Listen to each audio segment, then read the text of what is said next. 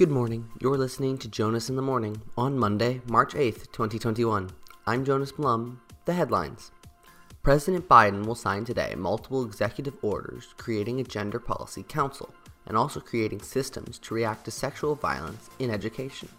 As well, the council will manage sexual harassment, especially in the wake of the Me Too movement.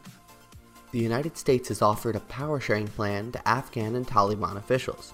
This would effectively limit United States involvement. The plan is tentative, though, as the State Department was clear that if not all conditions were met, the United States will not withdraw.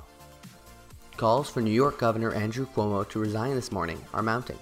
Today, the Democratic leaders of the New York State House have issued a statement asking for his resignation. This is after 4 women have come forward with allegations against the embattled governor. Cuomo says he has no plans to leave office.